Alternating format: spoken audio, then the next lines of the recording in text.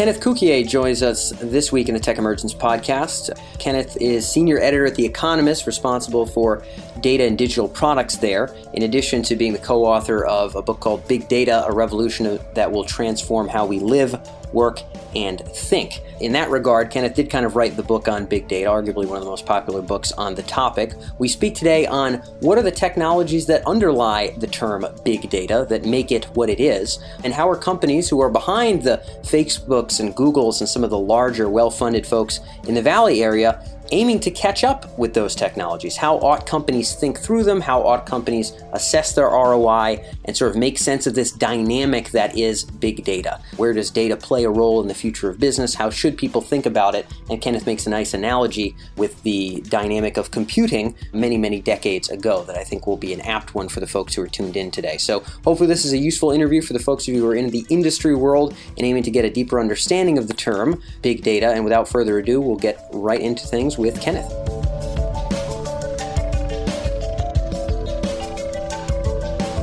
So, Kenneth, the first question I had for you, a lot of folks who are going to hear your name are going to know you from your book on big data. For many folks, even in the business world, maybe even in the startup world, to some degree, big data is a little bit more of an amorphous concept than it is something tangible. When we're talking about the topic, what do you consider to be kind of the technologies that are really supporting big data and allowing for sort of the meaningful applications in that space? What are people really referring to boots on the ground when they're saying big data?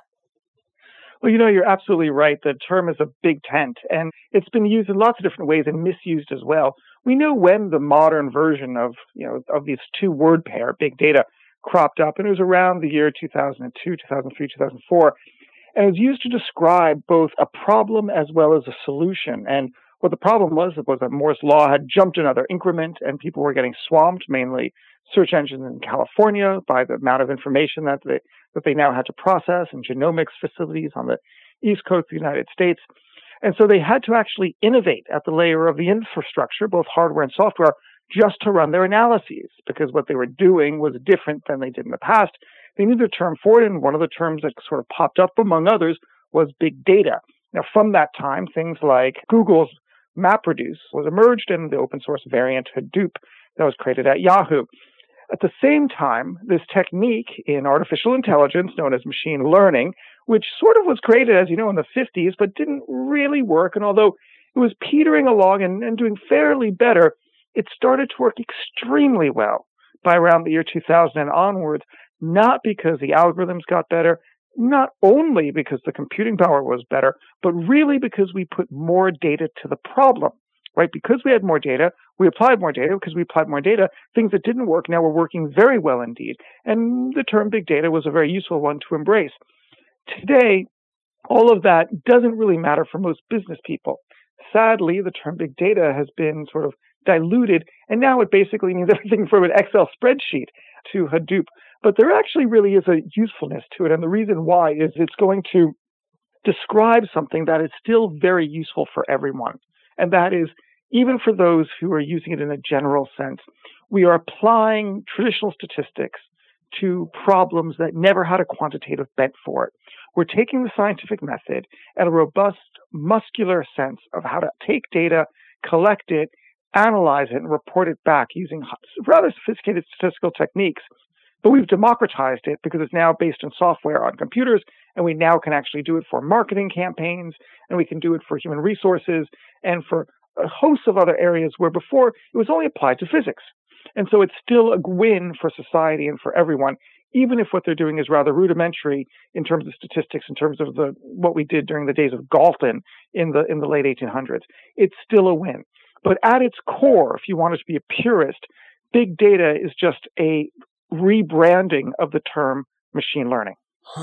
Curious. Okay, so and of course, I think, if there's any ubiquitous threads across, hey, what's driven the innovation, in the artificial intelligence space, whether we're talking to finance folks or risk management folks or e-commerce or whatever, compute power and the amount of data is kind of the big concept. It sounds as though in your mind, big data and machine learning are sort of inexorably connected. I think a lot of people assume, if your spreadsheet's big enough, maybe we're not talking about, your average Excel spreadsheet, but if you have a database large enough, now you're dealing with quote unquote big data, whatever that implies. For you, it sounds as though if you're being true to the term, you're conducting analyses that could only really be classified as machine learning. If you were quote unquote, in fact, using or quote unquote, in fact, leveraging big data. Am I hearing you correctly from kind of a semantic context? Yes. However, I would race to say that I'm not religious about it. I think that people who are applying data in novel ways, even though to their problem, even though it's on an Excel spreadsheet, it's still good enough because it's still a win. They're taking something that had never been quantitative before, never numerate, and they're now putting it into this world of data and numeracy and quantification. That's still good. I mean, I still think that's fine. It's true that as a purist, the point about big data is that it's really defining something really revolutionary and new in business and new in AI, which is the fact that now that we have this data, these techniques actually work. When I was writing the book Big Data and people sort of didn't understand what I was writing about, my shorthand to those in the know was, it's Freakonomics for machine learning. And then people understood what I was writing about. I was basically going to take all of the examples of the way in which people were applying data in novel ways because the data didn't exist before, the technique didn't exist before, you couldn't actually do it before because you didn't have the processing power, and now these things were possible and you could actually create predictions or new forms of economic value from the information that were actually almost magical because they never could exist before. Understood. And I think it's important to kind of clarify the bedrock there. I think if there's somebody who's gone far enough back in terms of the term itself, it'd be you. And so it's interesting to hear your conception thereof. You touched on a dynamic that I certainly hear a lot of when people use the buzzword, maybe we could say, of big data, which is taking quantifiable elements that maybe weren't pooled in any kind of a meaningful sense and collecting and leveraging them, even if you're not formally jamming it all through some machine learning algorithms in R or Python or something, just taking what was once invisible, now has some kind of a numerical metric that we can track. That concept of, hey, we're taking these invisible tidbits of the e-commerce experience, of the payment transaction, of the images that we're assessing, whatever, and we're now finding a way to enumerate that. Some people, I feel as though if they do enough of that, would leverage the term big data. And it sounds like that's what you're touching on as well.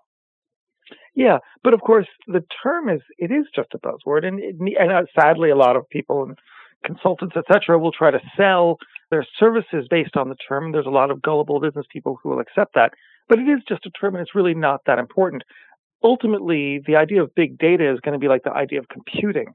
It was probably pretty chic in the 1970s for computer software and hardware vendors to knock on the door of corporate America and talk about how the way computing can solve your banking problems and computing can make you a more efficient airline. That's fine. But the point is that no one will dare do that today. It's become such a bedrock of how things work that it's really about what the product is and how the service is delivered to the end customer to increase the value. And so too with big data, it's not like we're going to be talking about it in the future. It's going to be given that every bank will be a big data bank. Every insurance company will be a big data insurance company. It'll be applied to absolutely everything because machine learning is so fungible as a technology. It will be applied to almost everything. It's just a sensible way of producing software, if you will, and the output of lots of data inputs that you want to actually can't program because it's too complex, but you actually could through the data find the pattern that would actually allow the machine to infer what the correct answer is. We'll simply apply this to everything, and so soon it's going to slip into the background, and we'll be talking about, doing a better prediction, better management of interest rates when it comes to selling mortgages, and we're not even going to use the term machine learning and big data. It'll be taken for granted that that's the technology in the same way that we take for granted that every single business is going to have to run with computers and the internet, and we don't actually ballyhoo the term and try to define it as one thing or another. I like that, and I don't think we've ever had anybody use ballyhoot in an interview, but I should frankly use it more often myself. I think that's an important frame to think through. It's like computers in the 70s. Hey, you could be better with computers. It's so infantile in that regard, but at some point will of course become ubiquitous, will of course answer problems that hard programming cannot in every dark corner of business and industry and whatnot. And so that's a useful frame to think through. I wanted to touch on, you get to speak with and speak to a good number of companies that are maybe doing this, leveraging machine learning quite actively. I mean, you use a lot of examples of the big boys, the Googles of the world, the other folks who are sort of ahead of the curve by a wide margin and still are. There's obviously businesses that aren't ahead of the curve and or who are sort of aiming to catch up. Maybe they're bigger and stodgier. Maybe they started as small businesses and they didn't have 20 million in venture funding to bring on, 30 guys with master's degrees from Stanford. But they're aiming to sort of grasp and leverage these techniques and technologies. What do you see as some of the biggest misconceptions about the technologies around quote unquote big data that you see in the business world? Things that it would really behoove people to fix these ideas in their head because they're not right. What do you see as those common big data misconceptions, if you will? It's a really great question. And what I've observed is the first one is that, interestingly, the biggest obstacle is that there is no conception about it. For most business people, for most managers, they really just don't understand what it is. They don't even know about it. So it's not that they have a misconception, they lack a conception. So the first thing we need to do is educate them and say, hey, there's this new technique. There's a new show in town. It's called data. Now, most people are now catching on to the idea that there is this thing about data. They don't really understand what it is. They like the term big data because it sounds chic and they've read it in the press. The idea of machine learning just sounds a little bit geeky, and so they're a little bit off-put by it. So once we get past the idea that there's really no conception and we now have misconceptions, the first misconception, I'll give you the two misconceptions and then unpack them both. So the first misconception is that it's not ready yet. And then the second misconception is that it's ready to go. And the truth is somewhere in the middle. But let me look at the first one first, because it's a really, really interesting misconception. This idea that, machine learning, it's not quite ready yet. It's still on the runway, and I just want to see how it peters out first before we need to invest in it and look more closely at it. Completely wrong, right? We use machine learning absolutely every single day.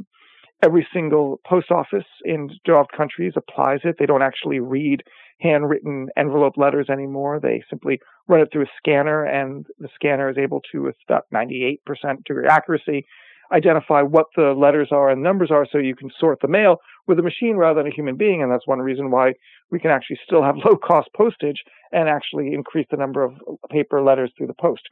So it's used in that way. Of course, it's Google. Need I say more? You don't have search engines at scale unless you have machine learning. It does an incredible job, particularly with typos. In fact, as you know, it's become so effective at identifying what you're looking for, even with a string of typos, that people no longer actually try to type the search query correctly. They type it, deliberately, in knowing that it's going to work, and so that leads to a whole other order set of problems, of course.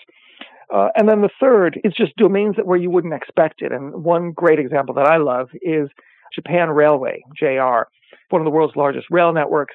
And what they have done is they have a little train with a camera on it that goes through every evening across the rail network and takes photographs. And it looks for damaged rails. And it can spot these damaged rails through the thousands upon tens of thousands, hundreds of thousands of photographs that are taken every night and then sorted through a machine learning filter. Now, it's something that you probably had a human being trying to do that in the past. It was probably very difficult to do. But now you can actually cover more track, and you can do it less expensively, and you could probably be more accurate and lower the potential for a rail accident by using machine learning. So it's a great win for everybody, even for society, because maybe you don't have to run the track as often if you're just taking photographs of it. So in this way, machine learning is here right now. It already exists. So that's one misconception that's gone. But on the other side, of course, many people think that it's ready to go, that all you need to do is just plug it into your system and suddenly you're going to make profits at the other end. And that, too, isn't quite right. Again, truth is somewhere in the middle. It's still early days. One of the problems that we have is we need labeled data. And for lots of problem spaces, we don't have that labeled data. Even if we have the data, it's not labeled. And the third area is an uncomfortableness with it by business people as well as by regulators when they look a little bit more closely at it and they realize that they lose causality. They lose the ability to understand why the algorithm came with the decision that it came to, because they're not quite willing yet to put their trust in it. And I think there's a lot of good reason why you wouldn't want to put your trust 100% into it, but you probably do maybe 99%. And I'm going to try to make an analogy with one that you already started with, which is kind of computing. So in the 70s, hey, you can be in a more efficient airline with computers. Sort of like, ooh, a little bit far out at the time. Still a little bit, there's only a few wizards who really get what a computer is. You read, Gates's biography and kind of the early personal computer days. And this is really archaic, weird stuff. Like, people just don't do this anymore because computers are kind of easy. Like, anybody, regardless of IQ, can get an iPhone or any laptop and can do things, because computing is no longer strange command lines and like really obscure languages. It's sort of objects, and computing could not have been ubiquitous until we got to that point. Machine learning still, in my personal opinion, you might be able to further this, Ken, it still is very much in the point where there's wizards, and now there's a lot more of them because we have online learning, we have computers to proliferate these technologies, but there's wizards that can set it up. It's not like you said, oh yeah, plug it in, right? Marketing automation software. Hey, no problem. If someone enters their email in this little box, you write a bunch of emails and now this person will get them automatically. It's like, it works, right? The user experience there does not require software, like a background in computer software or whatever. That's simple stuff. It's usable by humans on the street, not humans out of Carnegie Mellon. So machine learning, I think, when you said it's not quite ready yet, it's not like, hey, you plug it in yet. I think it's because it's still mired in its math and in its nascent applications to the point where it does not exist in a box where it gets plugged in. It is still very wizard-like in terms of some of its applications. It's not like any small business owner with a shoe shop can get a machine learning program to optimize, what's on his end caps of his shoe shop in some small town or something. We're not there yet. Would you liken that analogy? Would you say that maybe that's part of why it's not ready yet, or do you think there's other reasons in addition? No, I mean, I think that's exactly right. I think there's multiple reasons, and one of the biggest is the fact that it's just so bloody hard to actually get going. In the case of classical machine learning is just, I would argue, is just simply statistical inference at a, Moore's law scale. But you need a lot of data to get the inferences very, very good because you're dealing with very subtle probabilities. So an example of that would be language translation. Right? I mean, we have the foundation of how to do language translation through statistical machine learning in the 1990s through the Project Candide by IBM, in which they took translations of French and English from Canada's parliamentary records and just cross-compared them. And they did extremely well. The problem is that they only had a few million pages of data. Yeah. They gave up on it because it was too hard. And then when Google marched in with billions and eventually a trillion words data set, they could actually do extremely better because they had 3 to 6 orders more of magnitude, more data to work from. So, but that's basically statistical inference. And so although that's very difficult to get going, and there's not a lot of people who know how to do that, and you need the data to be labeled, and it's a problem to get that, and you need the machines. Yeah. It is doable. So if you really care about it, if you're an insurance company or of course in the finance industry, you can get that to work, and you can actually solve problems and do good things with it. But deep learning, which is actually considerably different than classical machine learning, because it's not really statistical inference at scale anymore. There's just a lot more black magic to get going. And there's really not that many people in the world who know how to do it. It looks more like nuclear physics in the 1930s and 40s. You have a small cadre of several hundred people in the world who all study with each other and know each other, who know actually how to get this to work and work well. A lot of other people are making a good, valiant effort at it, but not really getting it to work. So to really get it to work, there's a lot of fine-tuning of the parameters. And it's a little bit of a black magic. I think it's actually just conceptually hard to understand as well. Yep. So the issue there is, for most companies, you don't stand a chance to apply deep learning. You're going to have to wait 10, 15 years. I would guess that's probably a reasonable time frame before it becomes a bit more democratized, like the spreadsheet software, like Lotus 1-2-3, if you will, for old timers who know the analogy. Yep. Which is to say that it's still fiddly. You still need to be a nerd to do it. Yes. But anybody can do it. Like any company of any reasonable size can do it, and it's not a bet the bank moment. So that's farther off. But the really interesting stuff is that you don't actually have to do it. Remember, ultimately, AI, machine learning, deep learning, it's an intermediate good. And what that means in economics is you don't really want to buy AI. No. What you want is saving money on your insurance Yes. premiums. What you want is a supply chain that works better with better uptime. There's a famous Harvard Business School professor, Theodore Levitt, who quipped, "Nobody wants to buy a quarter-inch drill bit. They want a quarter-inch hole." Yep. AI fits perfectly into that formulation because nobody actually wants to buy an AI algorithm. What they want is to have lower-priced car insurance. And so there, as an intermediate good, lots of companies are going to simply be able to find the vendor to help them out to solve their problems. And whether it's what the black magic is, whether it is someone who's actually tuning AI parameters, or whether someone's reading the tea leaves and giving the right answer, they actually don't care. They just want to get the right answer. Yeah, I think, right now it's a lot more augury. You mentioned your tea leaf reading. It's a lot more augury than it is sort of objective kind of measurement. I think we'll probably have to cap it on this question because I realize where we're at for time, but you're bringing us in an interesting direction that people will be able to rely on the vendor landscape. You won't have to be, right? Nobody builds their own smartphones. You buy it from Apple and you can literally get a major concussion and then drink a bunch of scotch and you can still use an iPhone because it's easy. It's not hard. You don't have to be a nerd to use an iPhone. They make them. You don't have to build it. Right now, you're saying that maybe in the machine learning space, certainly companies with a big enough budget can go ahead and buy some folks out of Carnegie Mellon or Stanford or MIT or whatever, staff them up and develop that. But what you're getting at is that the vendor landscape will expand to the point where if you want to improve your upsells or your recommendation for your articles for time on page, if you're a media company of some kind, there's going to be folks who do that. And you're just going to have to kind of sort and pick them. Am I sort of on the right point here, Ken? Yeah, absolutely. Got it. Lastly, on that point, and this I think will be curious from a guy like yourself who's done a lot in this space. How do you see companies making that call? Your book coming up is more on the AI and machine learning space, such a nascent field. People are having to pick between vendors, touting machine learning applications in fraud detection, in finance, in you name it. How are they comparing? There's no Gartner quadrant for these technologies, this augury stuff.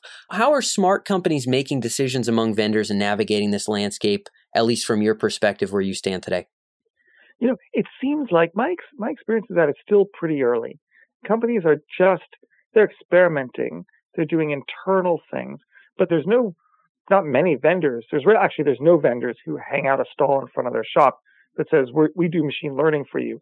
Now, there certainly are several vendors who are doing data processing, right? And even the great consultancies, the grand ones like BCG and Accenture. McKinsey are getting into that space, and Accenture, of course. And, they all are willing to go in there, and they're going to apply, and what they say, which is very responsible of them, is, we apply whatever method is most appropriate for the problem.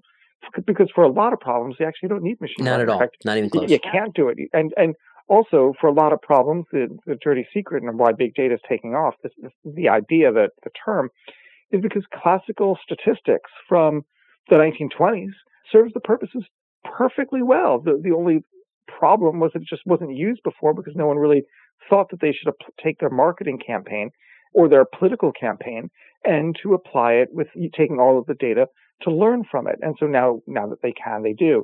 And so that's good enough. And so all of the consultancies so far, I think, are being quite responsible. But part of it is because they don't actually have enough machine learning people to actually apply to all the companies that are knocking on their door. So they're very willing to do the more basic stuff as well, which is a lot easier. So for the moment, no one is really going out there. And so there's no way to compare machine learning vendors.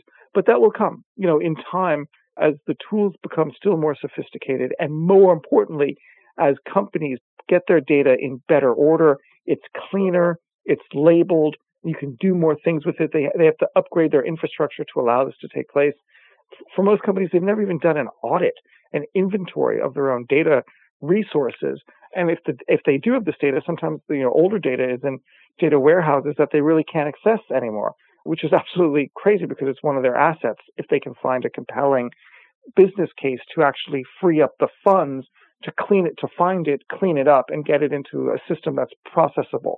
But that's happening. All companies are thinking seriously about this. Boards of directors are being advised on this. And so, but sadly, of course, the reality of corporate life is it's an investment without a clear ROI, Yeah. and we know how well that does.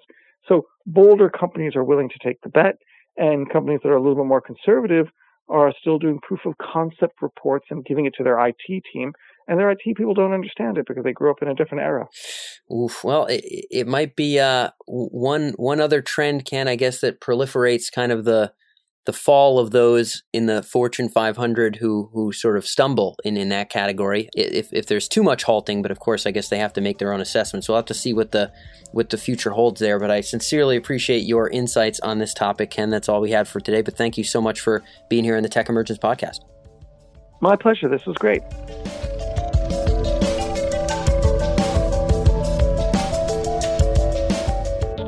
That wraps up today's episode here on the Tech Emergence podcast, and thanks for tuning in. If you'd like to stay in touch with our latest interviews with C-level executives and top researchers and thinkers in the domains of AI and the intersection of technology and intelligence, then make sure to subscribe here on iTunes or visit us on our main website at techemergence.com, where you can see all of our interviews broken down by category, as well as articles, news, market research, and trends in artificial intelligence. If you found this episode particularly thought-provoking, feel free to leave your thoughts in a review here on iTunes, or you can feel free to reach out to us at our main website. Thanks as always for tuning in, and I'll catch you next week.